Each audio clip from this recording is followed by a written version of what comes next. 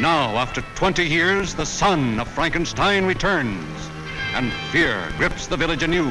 A man tainted by the blood of his father can forget his human soul and carry on the diabolical work of the Frankensteins.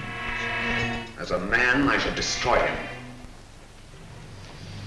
But as a scientist, I should do everything in my power to bring him back to conscious life. Benson, turn on the generator.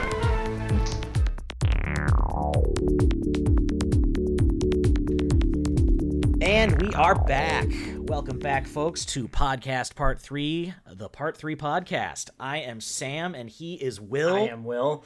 He's Will. I should not completely emasculate you and let you introduce yourself. I am sorry. Go right over my intro, Sam. Thanks. I had momentum, man. It's my week. It's true, it is. I'm sorry you had to see that, folks. So it was my pick this week, and I decided to throw things back about almost a century at this point and talk about one of the Part 3s in what you could call the first shared universe of movies, Universal Classic Horror's Son of Frankenstein from way back in 1939. Yeah, way back. And is this back. like the first one of the first Part 3s, like cinematic Part 3s? I think that wasn't like someone doing like a bunch of Sherlock Holmeses or like a bunch of like adventure serials or things like that. Well, but even then, 1939 is early in the game. Like, yeah, it is as far away now from 1939 as 1939 was from like before the Civil War, I think. Oh my god. just to put it in perspective here. So yeah, this is an oddball of a movie because like anything, especially genre stuff like horror or sci-fi from before, say, like 1977, give or take, you have to kind of rewire your brain to watch it. So it's like this isn't like a good or a bad movie by modern standards. Yeah, it's like anything black and white, anything that's from like that era of writing and acting and filmmaking where they'd only had sound for about 12 years at this point, and when sound came in they had to completely rethink how they shot movies. I refer to the definitive work on the subject, Singing in the Rain. Well, obviously, of course. On the transition from silent to talkies. Yeah, I guess a lot... everyone knows the Universal monsters, like, as icons. They are, like, is there anything more easily recognizable than the monster, the Frankenstein monster's big square head and green bolt neck and all that? Yeah, I mean, that's one of those things, like, it's hard to think of now, but it's almost, like, instantly iconic. And it's one of those looks and designs that we as a modern audience can't even think what it was like to see that the first time, because it is so embedded in our pop culture. Like, it's so crazy. And these movies, elements of them, and elements of them have been passed on into other Frankenstein or Dracula or the Wolfman, have been passed on into other versions of them, and they become this like mishmash, almost like the movies themselves are an urban legend that get told and retold. Like, there's elements of Son of Frankenstein and Bride of Frankenstein and the original Frankenstein that just sort of exist in lore, and they get cut up and split back together, and it's well, like Igor. I mean, like, my understanding is he's not really in the other two Frankenstein movies, right? And no, there's but he's also, if you've seen this movie, Igor is not a hunchback. Hunchback, there's a hunchback in the first Frankenstein named Fritz, and he's like a legitimate like hunchback, like Notre Dame style Quasimodo hunchback, and then he gets the name Igor later on. Igor in this, he's got like he has like one shoulder up because his neck had been broken. And like there's other things that like just elements of the Frankenstein monster that have like that aren't in this. Like, everyone portrays the Frankenstein monster. When you do him with your hands out forward, right? Yeah. And that didn't happen until the 5th movie in the series, and there is a behind-the-scenes reason for it. And we can kind of get into that when I go down the crazy-ass continuity of these Frankenstein movies. Because there are 7 Universal horror movies that feature the Frankenstein monster. This is the 3rd one. This is the last one with Boris Karloff in it. But there ultimately were 7. And the last 3 or so are kind of they're the Avengers movies, where the whole gang shows up. One of those obviously being Abbott and Costello meet Frankenstein, right? Oh, I'm wrong then. There's 4, actually. Oh! Yeah, I forgot all about the Abbott and Costello verse. Yeah, so just to go back to the beginning, Son of Frankenstein came out in 1939. This was about 8 years into the Universal post-silent era horror boom.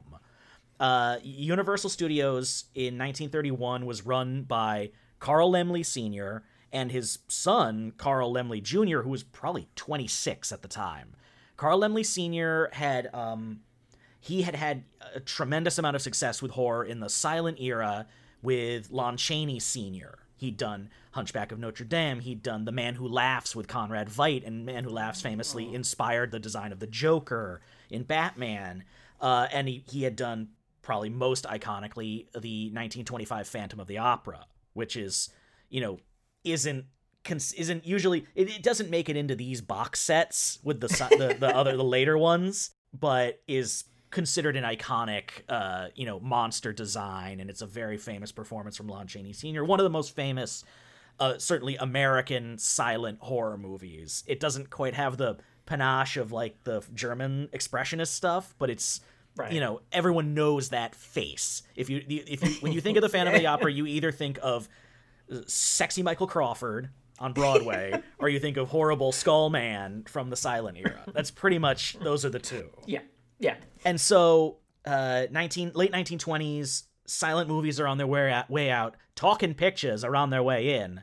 And the Hays Code is about to kick in and really clamp down on what you can put in movies. But Carl Laemmle Jr., the young one, knows that horror is something that you can sell. And it'll sell to a theater crowd, and it'll sell to an audience. And it's a big swing in 1931 to do this. And in 1931, the first movie they make is Dracula with Bela Lugosi. As iconic as the original Frankenstein. As you can get, yeah. Yeah. Wow. It's very stagey by modern standards. It was based off a play, not the book so much. But, has Bela Lugosi as Dracula, which is, again... in terms of a performance, there's nothing you can say about it. It just is. It's like the most iconic thing in anything ever. Yeah, I mean, it is. It's what you get to this point where it's like, how do you even discuss it in critical terms? Because it is so like deeply embedded in our culture now that you just... Like, what do you say about it? I don't know. He's Dracula. When you think of Dracula, you think of Bela Lugosi. That's the one you think of. I would equate criticizing these movies on a certain level, certainly the first few. It would be like going to a cave and criticizing different cave paintings.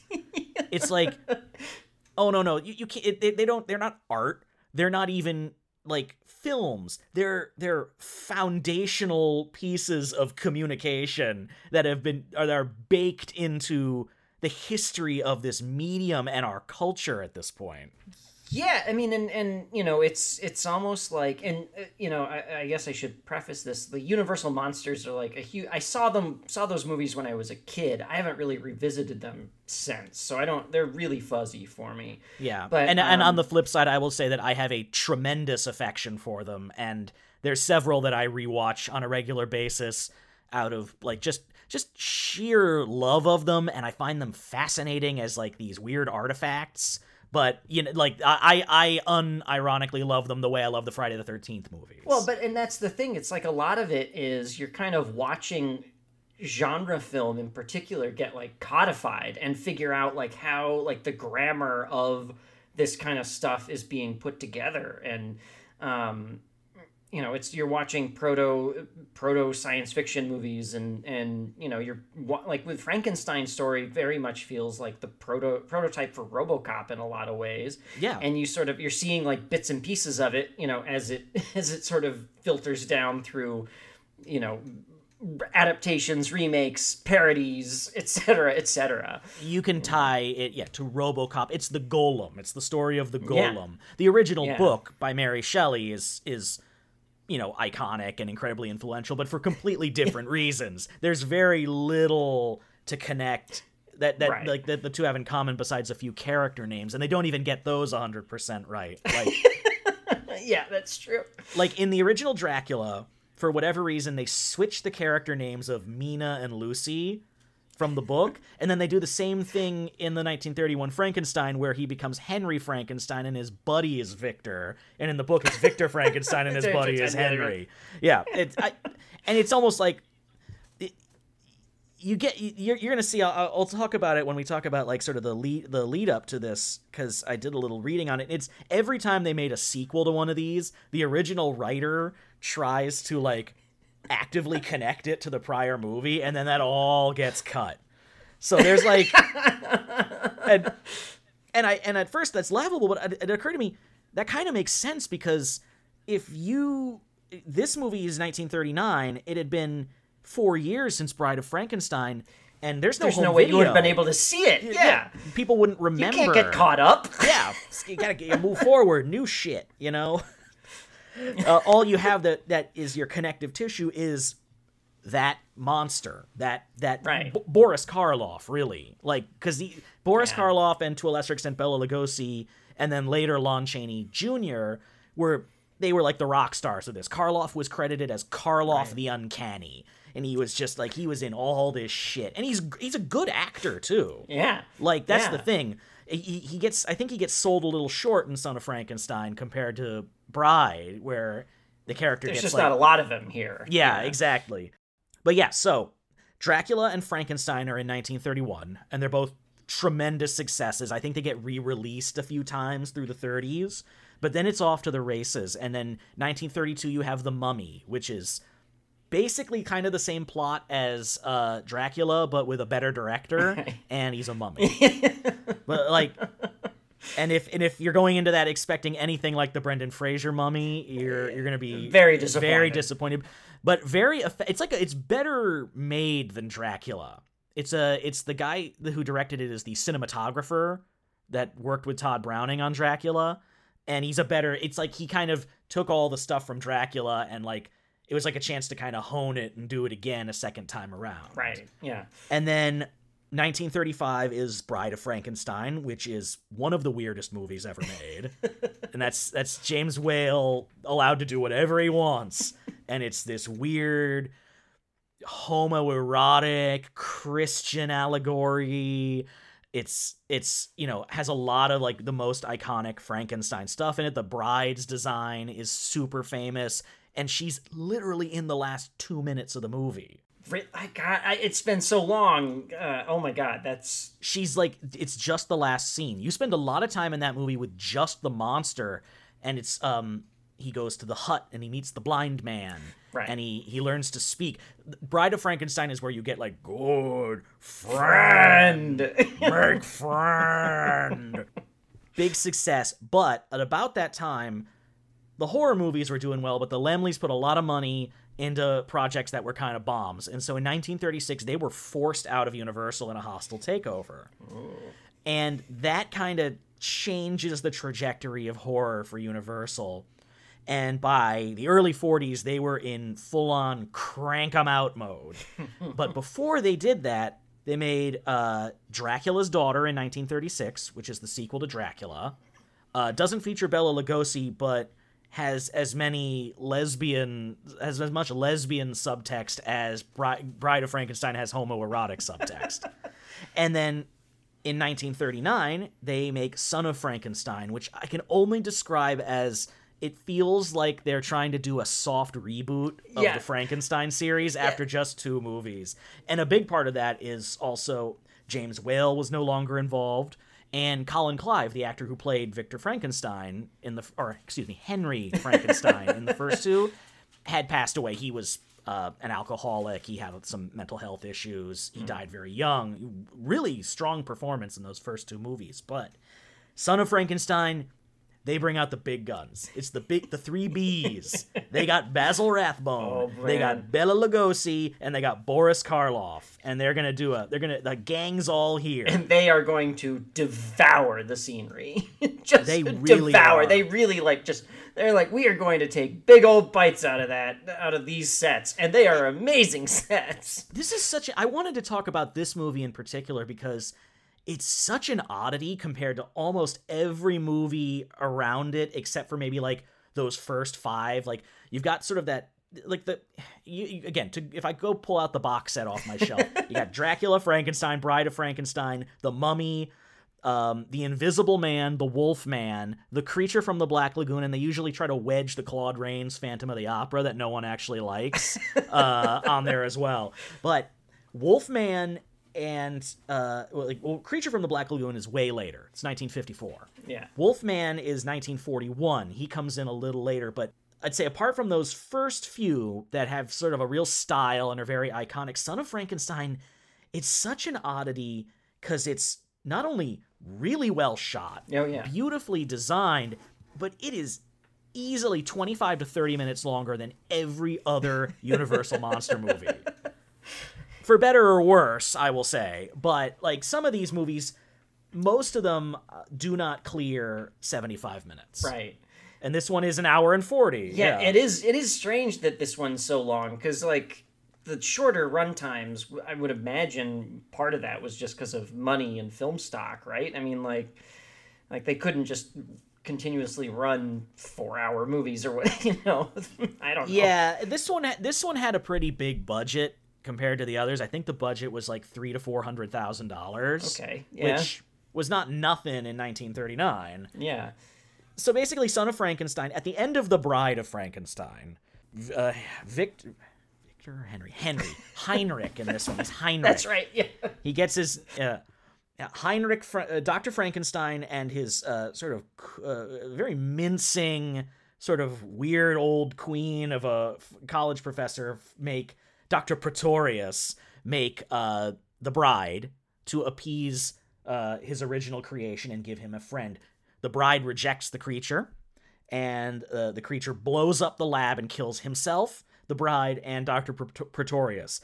Frankenstein himself and his bride Elizabeth survive, and now we jump ahead some 20, 30 years, and his son, Wolf von Frankenstein, has returned to their old European village of Franken. It's now called Frankenstein. Right, the whole village is Frankenstein now, yeah. Yeah.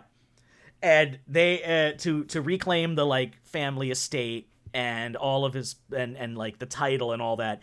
And when they get there, him and his wife and his little son Peter, that town is not happy to see him. Nope.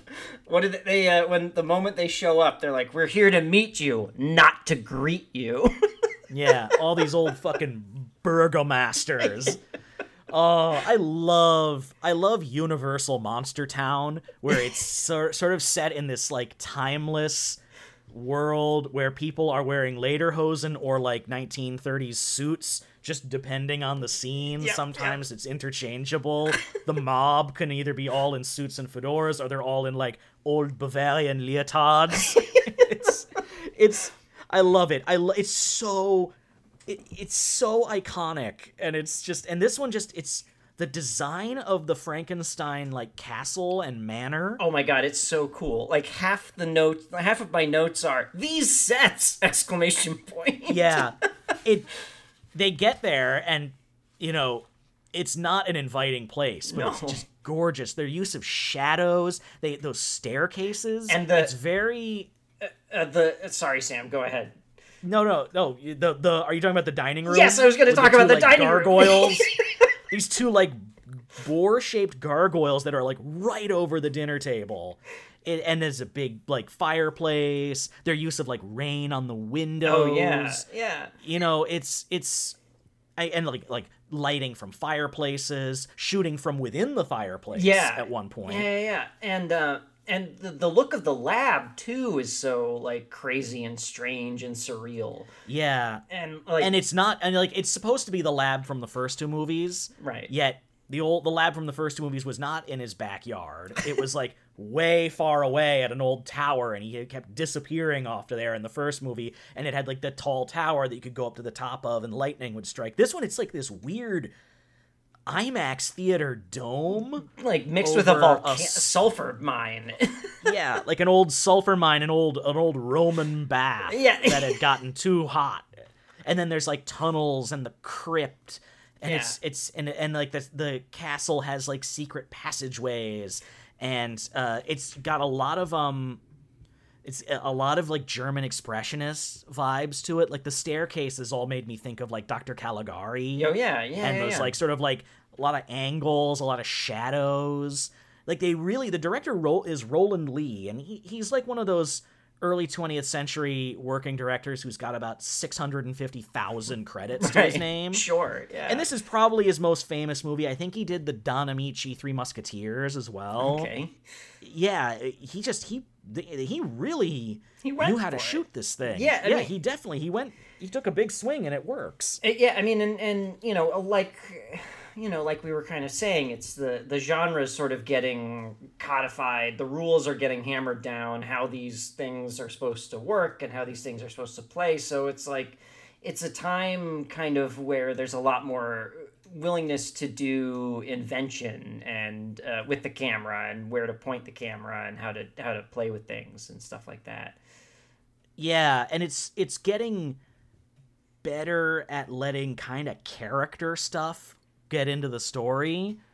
Like, it's still got one of those this happens and then this happens and then this happens plots, right. But there's this kind of fun like cat and mouse. It's all very rough around the edges, but there's this great like cat and mouse thing going on in the movie between Frankenstein and Igor and Inspector Krogh. Yes. Who when I told you last week that this inspired Young Frankenstein, did you know that there was a real movie with a guy with a fake arm that would go up and down, and he'd stick his like cigarette lighter in it? Every time that character showed up on screen, I could not stop laughing. And this is one of those things. It's like when people our age encountering Casablanca for the first time and knowing like all the references from Looney Tunes.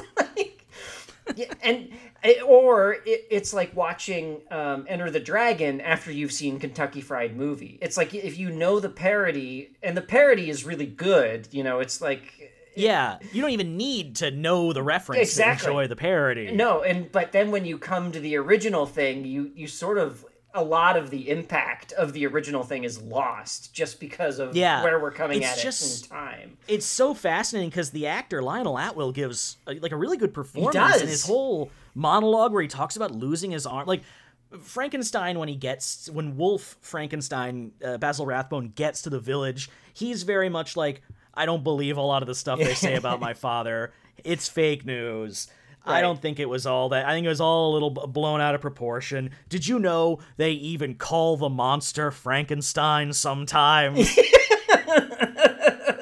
Which I loved. I was like, that was such a great joke. Yeah. That was like, this movie was meta in 1939. But then he meets this inspector who's like this inspector in this small, shitty European village full of, the same Universal Day players. They're in every one of these movies. All the burgers, all the guys in that little city council, they're in every one of these movies. I swear to God. The one who gets choked out on the cart. Yeah. In every fucking one of these movies. I swear to you. He will be in the next Frankenstein and the Frankenstein after that as some sort of townsperson. So he meets this inspector, and the inspector's like, I'm here to protect you, Dr. Frankenstein, from these villagers. I stand at your need. And he's like, I don't see what there is to fear. How much harm could the monster have really done? And then he's like, yeah, he ripped my arm out at the socket when I was a little kid. And he has that line. It's like, in another life, I'd be a general. Now, instead, I'm a gendarme guarding 3 deputies in a town. And it's like this honest, genuine moment. And it kind of like, Basil Rathbone's performance in this is the 100-minute version of Joe Bluth going, I've made a huge mistake.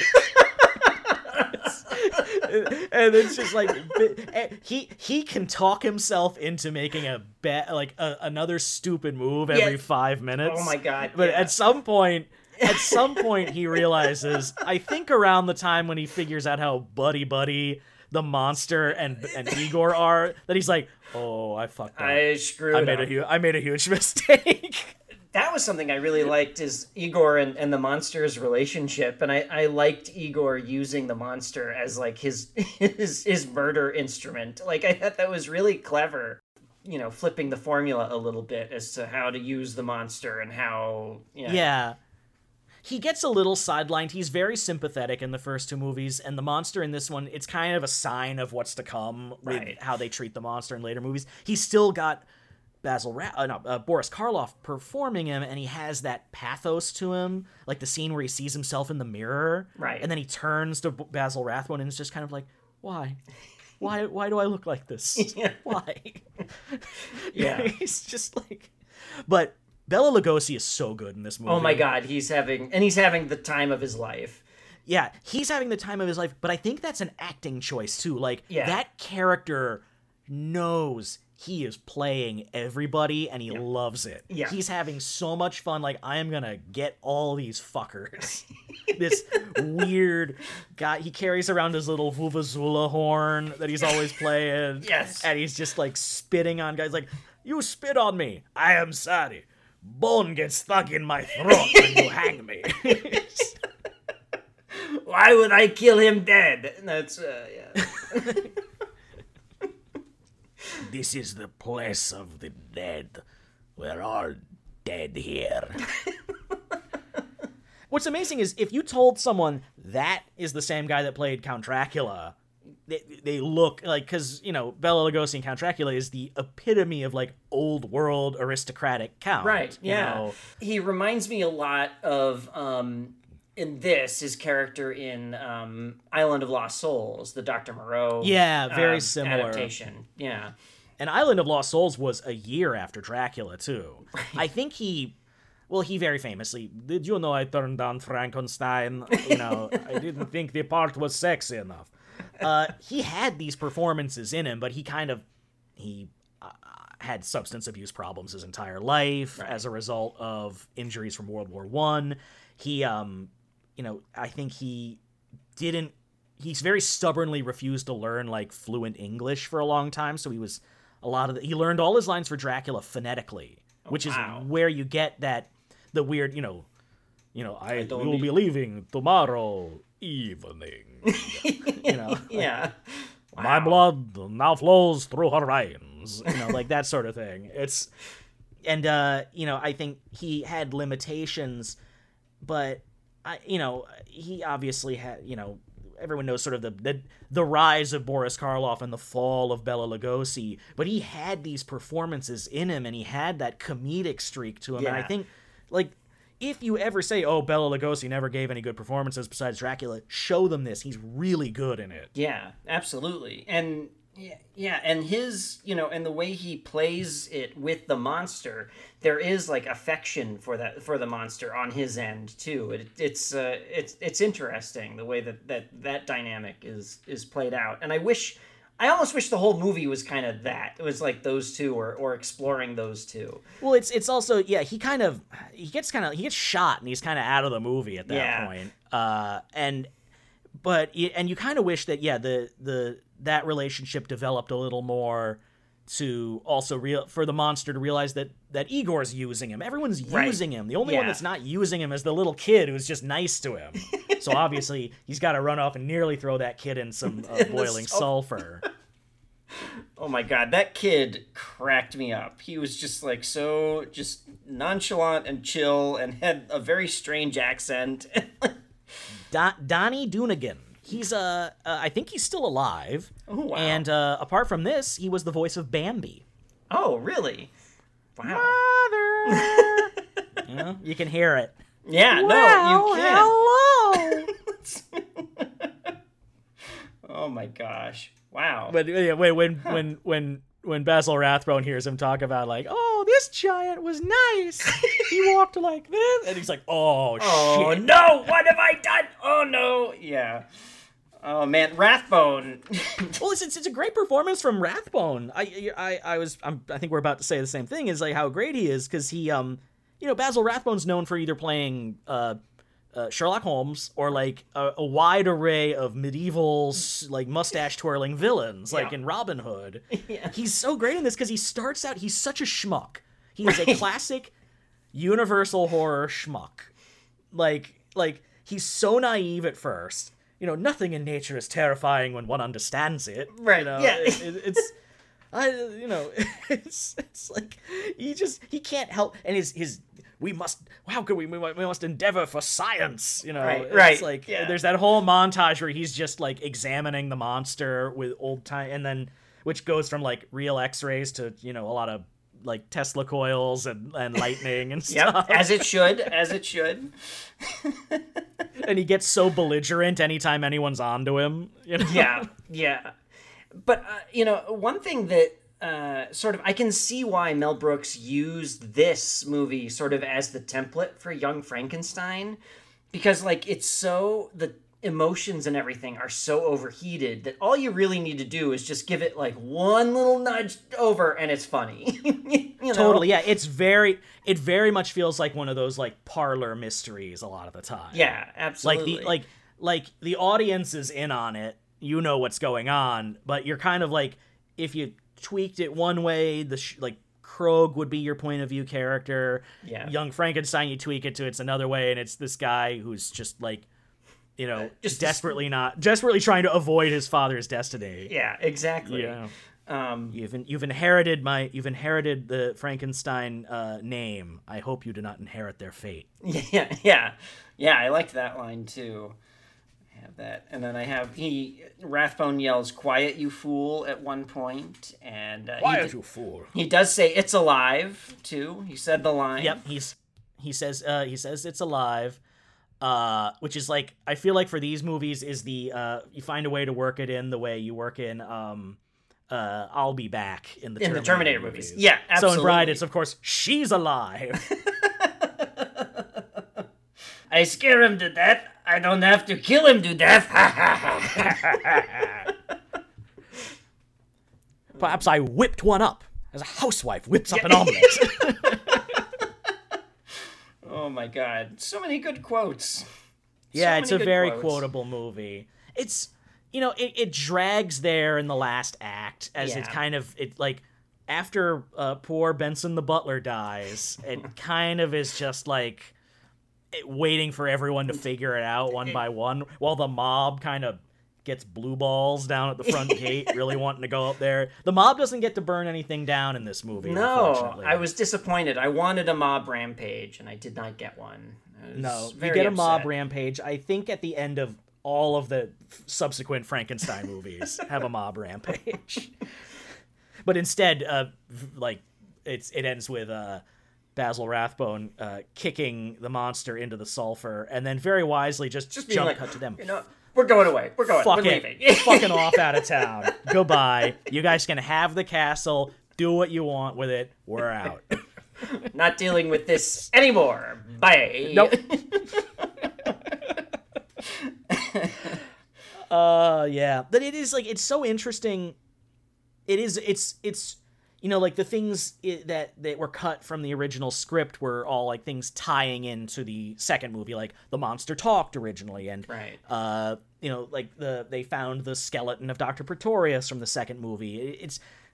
This for better or worse, this becomes more of a standalone thing with only like tangential tissue to the original or to the second movie. I mean, only the amount that you really just need to know. I mean, it's sort of like, well, he's the son of Frankenstein and he's inherited the castle, and you're off to the races.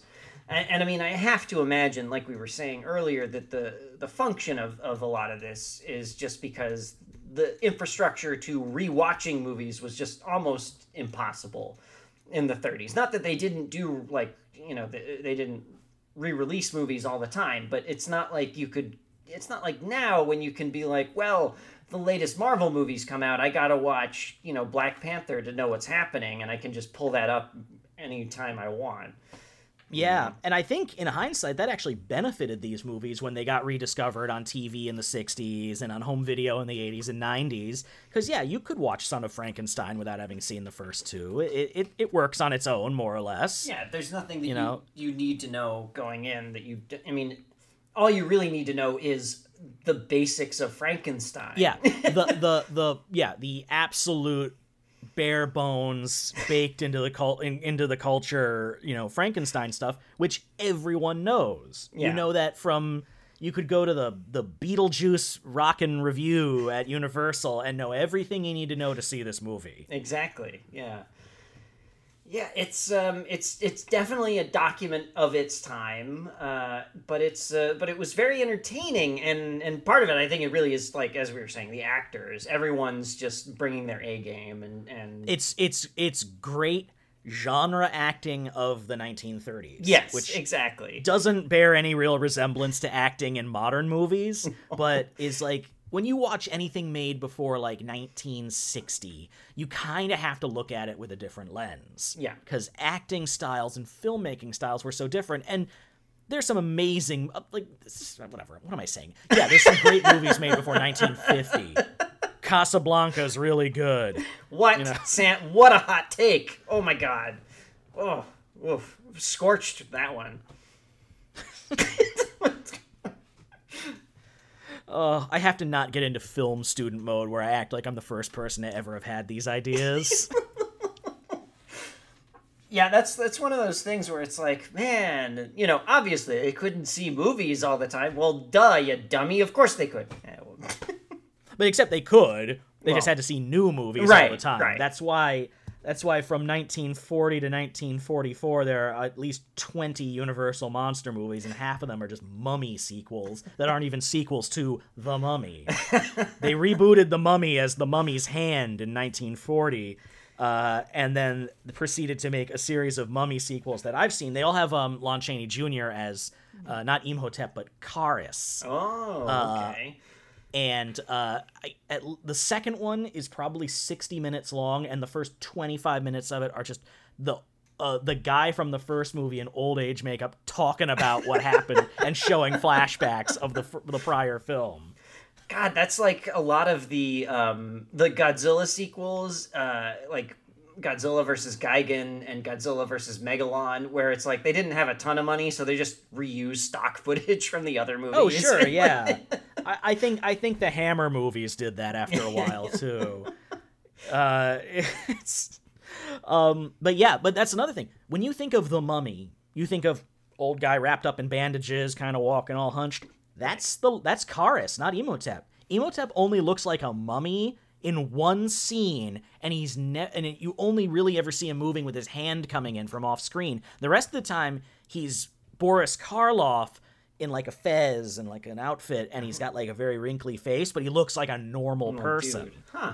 But yeah, that's the thing. These movies all become like, I think there are individual ones in this what is essentially a shared universe of movies that extends over, give or take, 18 or 19 years, that definitely deserve merit. Dracula is like an essential watch. Frankenstein, Bride of Frankenstein, and Son of Frankenstein are all really good. Like, they should all be seen.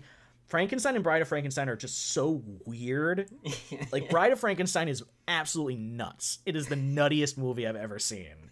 It's got, like, Dr. Pretorius has created little tiny people that he keeps in bottles, and he dressed one like a king and one like a queen, and the king keeps climbing out of his bottle to get into the queen's bottle to do what they do, How do I not remember?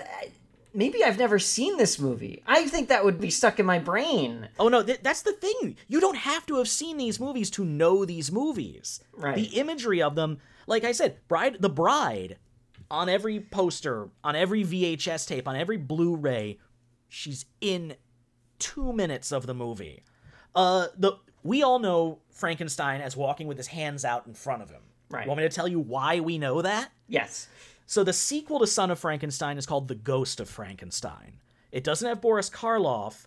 Lon Chaney Jr. plays the monster, but Bela Lugosi comes back as Igor. Oh. In that one, they escape the townsfolk, having been given the castle by Basil Rathbone at the end, have a meeting at the beginning. They're like, let's blow it up. So Igor, who has survived, and the monster escape before it gets blown up, and they flee to a neighboring village where another son of Frankenstein has been living under an assumed name, and he wants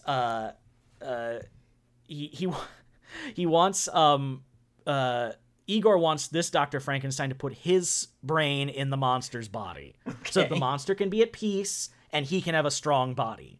It's got one good line that I always like, which is, "I know who you are, but I also know who your relatives were." Which is a pretty good line. It's still got Bela swinging for the fences, but at the end of the movie, Frankenstein's assistant betrays him and does the procedure. The assistant is played by Lionel Atwill, who played Inspector Krogh in this. Lionel Atwill is in all of these movies as well. Often as as some sort of gendarme. Right. He was in a ton of them until he was accused of perjury in a scandal where he may have been holding an orgy at his house. What? And then his career kind of ended. He only did bit parts after that, and he died in 1946. Wow. But another he's in all. I think he's in everything from Son of Frankenstein onward. He's in all of these movies.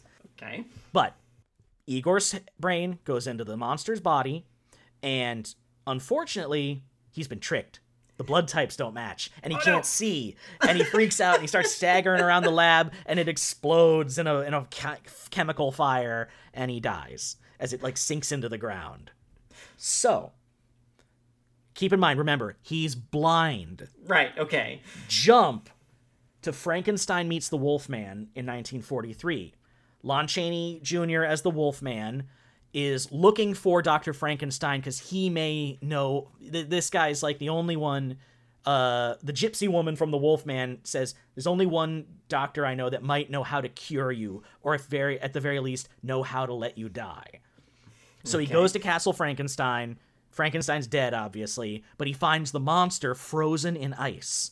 Now, originally, Bela Lugosi, who now is playing the monster in this one, so the monster's now much shorter, was going to have dialogue, and the fact that he was blind was going to be a plot point. They ended up cutting any scenes, any of his dialogue, and any reference to the Igor stuff from the prior movies. But there are shots where you can see his mouth moving, but they've cut out the dialogue. But that's why Frankenstein moves with his hands out in front of him. Because he can't see. In that one, he's pointing, and he's constantly, you can see Lon Chaney, you can see the Wolfman guiding him in certain shots because he's supposed to be blind. That's why Frankenstein's monster famously walks with his hands out, and they did that in every movie after, just because now that's what he did. That's the thing. Oh my God. That's the thing. It's a deleted plot point left over from a prior movie. Another one of those attempts at continuity that they decided, nah. Wow. Do we want to reshoot? Nah. That's insane. Yeah. That's insane. And then just as it gets filtered again through parody, adaptation, reimagining, it's just that's how the monster moves. That's how by Abbott and Costello meet Frankenstein 5 years later, he's walking with his hands out. Yeah. Yeah. As opposed to you watch all the Boris Karloff ones, he always has his hands at his sides with his hands completely flat. Right. And his fingers pointed down. That was kind of how he walked. Yeah. Yeah. So I don't know, that doesn't have anything to do with Son of Frankenstein, but I just find that shit so interesting. This first attempt at a shared universe and serialized movie making, and just how it has endured almost independent of the movies themselves over the years. It's probably the first example of iconic stuff that's so iconic that you don't need to have seen it to know more than half of the shit in it. Yeah. Yeah, it's just so crazy to think about a lot of that and it's really hard as a modern audience member coming at it when you have sort of your Son of Frankensteins and a zillion Looney Tunes that make fun of the Universal monsters and coming at these with decades of that stuff on top of it. It makes for an interesting watch for sure. Yeah, it's I don't know. I just think it's real cool. And then like, and they made like, in addition to like the monsters, they had all their like sort of like, they had the Black Cat and the Raven and movies like that have like a Edgar Allan Poe title but have nothing to do with Edgar Allan Poe. Right. And like the other monsters, like there were 4 Invisible Man movies, and there were. The Wolfman kind of just merged with Frankenstein after a while. So after Frankenstein meets the Wolfman, which is the second Wolfman movie, there was a prior attempt at a werewolf movie called Werewolf of London in 1935. But that's an interesting movie because the Wolfman the movie kind of established all the rules for werewolves. Like full moon and Wolf's Bane and the pentagram thing.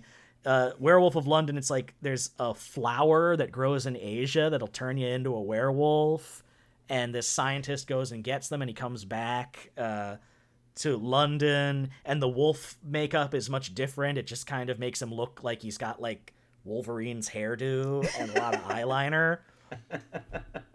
So that didn't work out. So they did the Wolfman in 1941. Frankenstein meets the Wolfman in 1943, and then that's when they stopped casting real actors as the monster, because the last 2 together were House of Frankenstein in 1944 and House of Dracula in 1945. And those are both the posters for them crack me up because they like highlight all the shit that's in them. So it's Dracula, Frankenstein, Wolfman, Hunchback, Mad Doctor, Mob. It's like, we got it all, gang. This is what you're gonna see. This is what you're paying to see.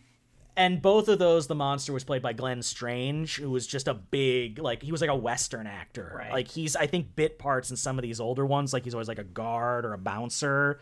But he literally, it's like clockwork in both the movies.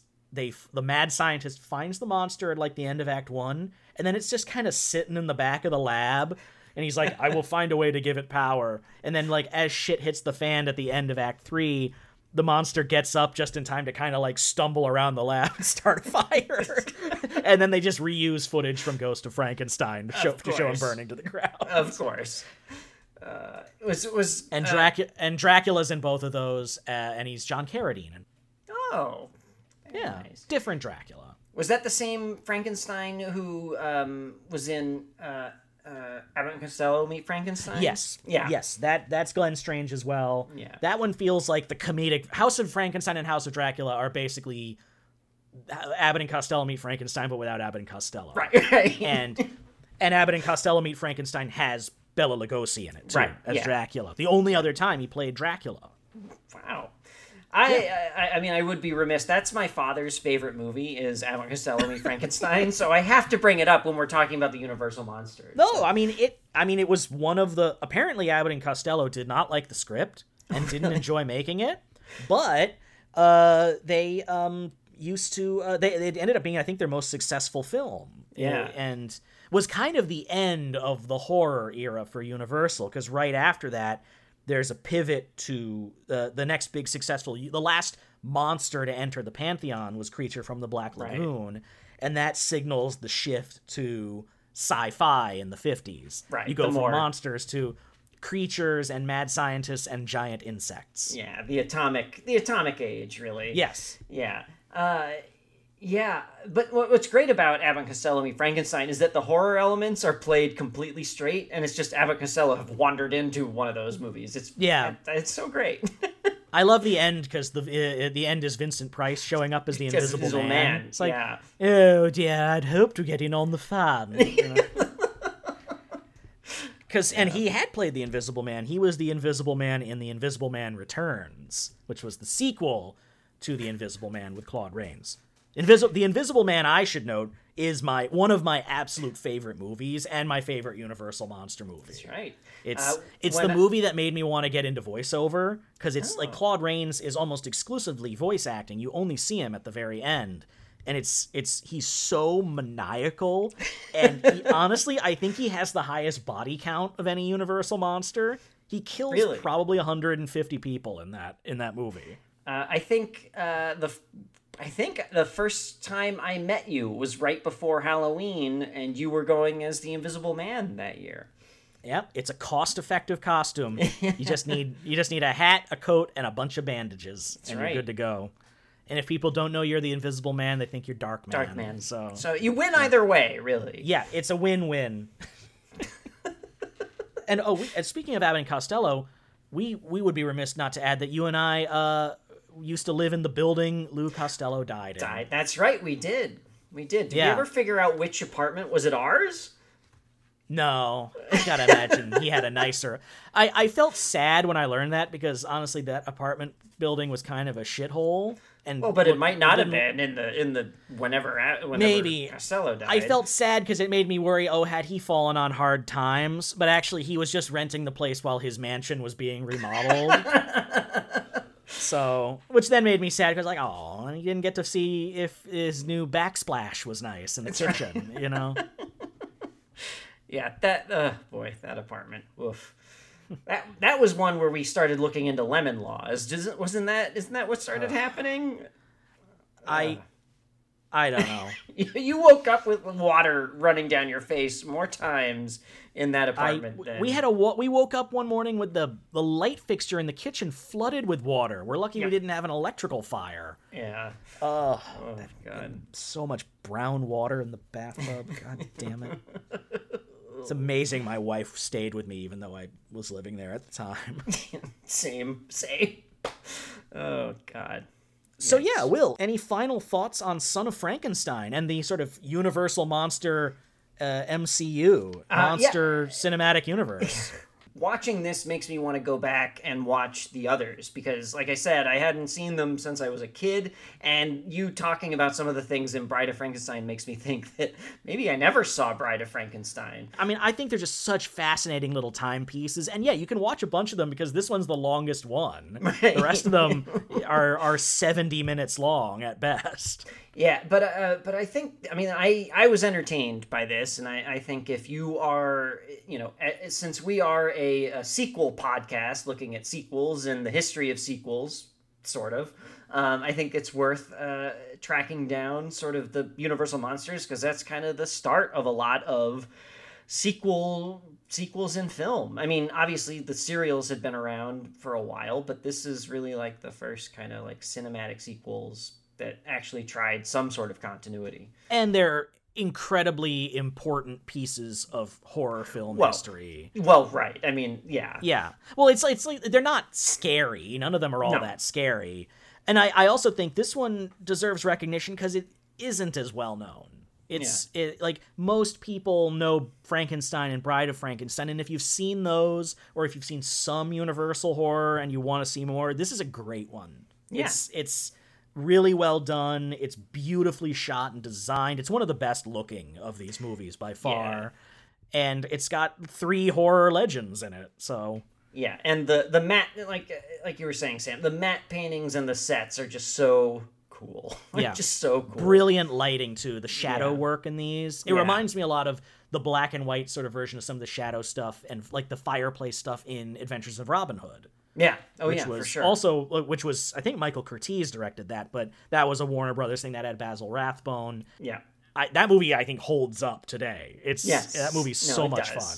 Yeah. No, this was a lot of fun. I love the Universal Monster movies, and I have great affection for them, and I love putting them on, like, in the background or on, like a lazy Sunday, because they're just great little slices of black and white cinema, and they're they go down very easy. And I'm pleased and delighted. On the opposite of pleased and delighted, it's your pick. It is my pick. Well, hopefully this one won't be too hard. This one's a pretty recent movie that I'm just very excited because I didn't see it in theaters. It's Spider-Man: No Way Home. All right. Wow. Can't get enough mad scientists this week, huh? That's right. No.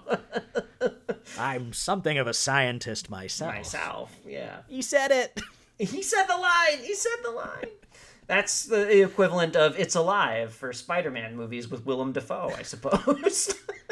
Yeah, I haven't seen it since I saw it in theaters, so I'll have to rewatch it. But, I mean, you might have finally gotten us over that hump, Will, into a genuinely good movie. Yeah, well, we'll revisit this conversation after your next pick, because the one I'm going to pick is probably not going to be a winner, so... Oh, why? Don't It's don't a give me tease. hope. It's a tease, Sam. It's like, it's the what like it's just like I'm gonna live in dread for 2 weeks. Yeah, every time they're like, "Oh Jesus, what has Will picked this week?" Oh. No, you know what? I'm gonna defend you. To you, I think your heart's in the right place. You're not trying to pick bad movies. No. But yes, Spider-Man: No Way Home, a surprise, a sneaky trilogy third movie. You wouldn't think that with a Marvel MCU movie, but it definitely is, and I think that'll be fun to talk about. Yeah, and we can kind of we've talked around it a lot, but we can talk about the MCU. And sort of how it's barreling through culture and all sorts of things. Absolutely, as an eminently watchable stranglehold on pop culture these days. Yeah, probably just the same amount as the Universal Monsters did in their day. Absolutely. Actually, I would say that if there is anything you can compare the MCU to, it is the Universal Classic Monsters. Not so much in quality, but definitely in terms of like wanting to connect all your movies and wanting to have like a constant stream of content. I think there's a lot more TLC that's going into the Marvel Studios stuff than there was into some of the lesser Universal movies. But it very much in the same spirit. This is indeed the first shared universe, I would say. I think that's probably true. And I don't know if you have any other examples except for like either, the Godzilla movies kind of and maybe Quentin Tarantino has a kind of thing in his movies, and Kevin Smith really is the only other shared universe that I can think of. I think some of the Hammer monsters in the 50s and 60s are all sort of connected a bit. They also were all connected because they all have Peter Cushing and Christopher Lee in them.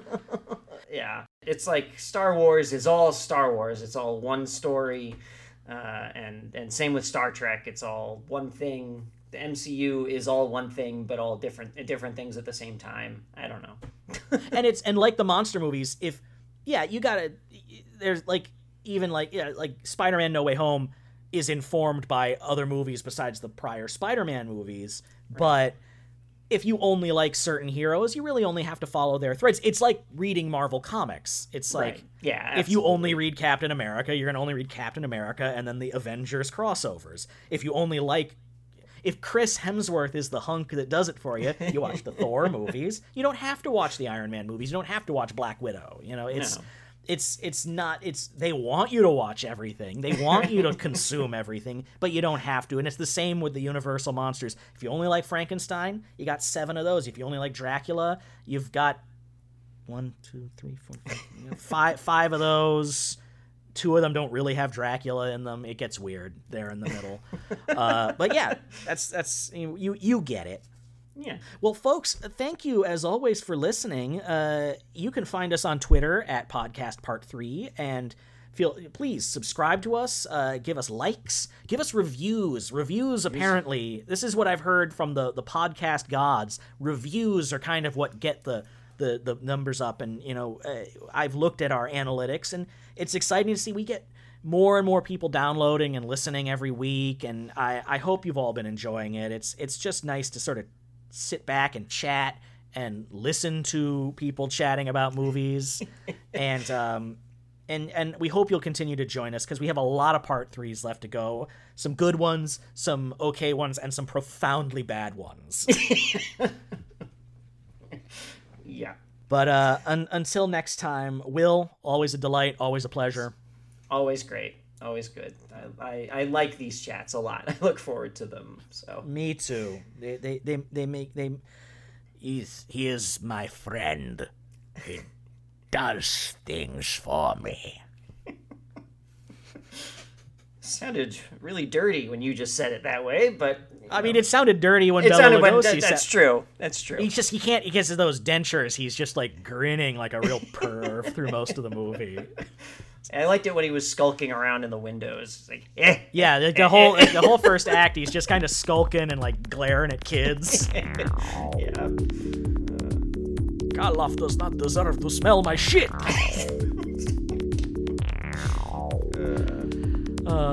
Good night, folks. Adios.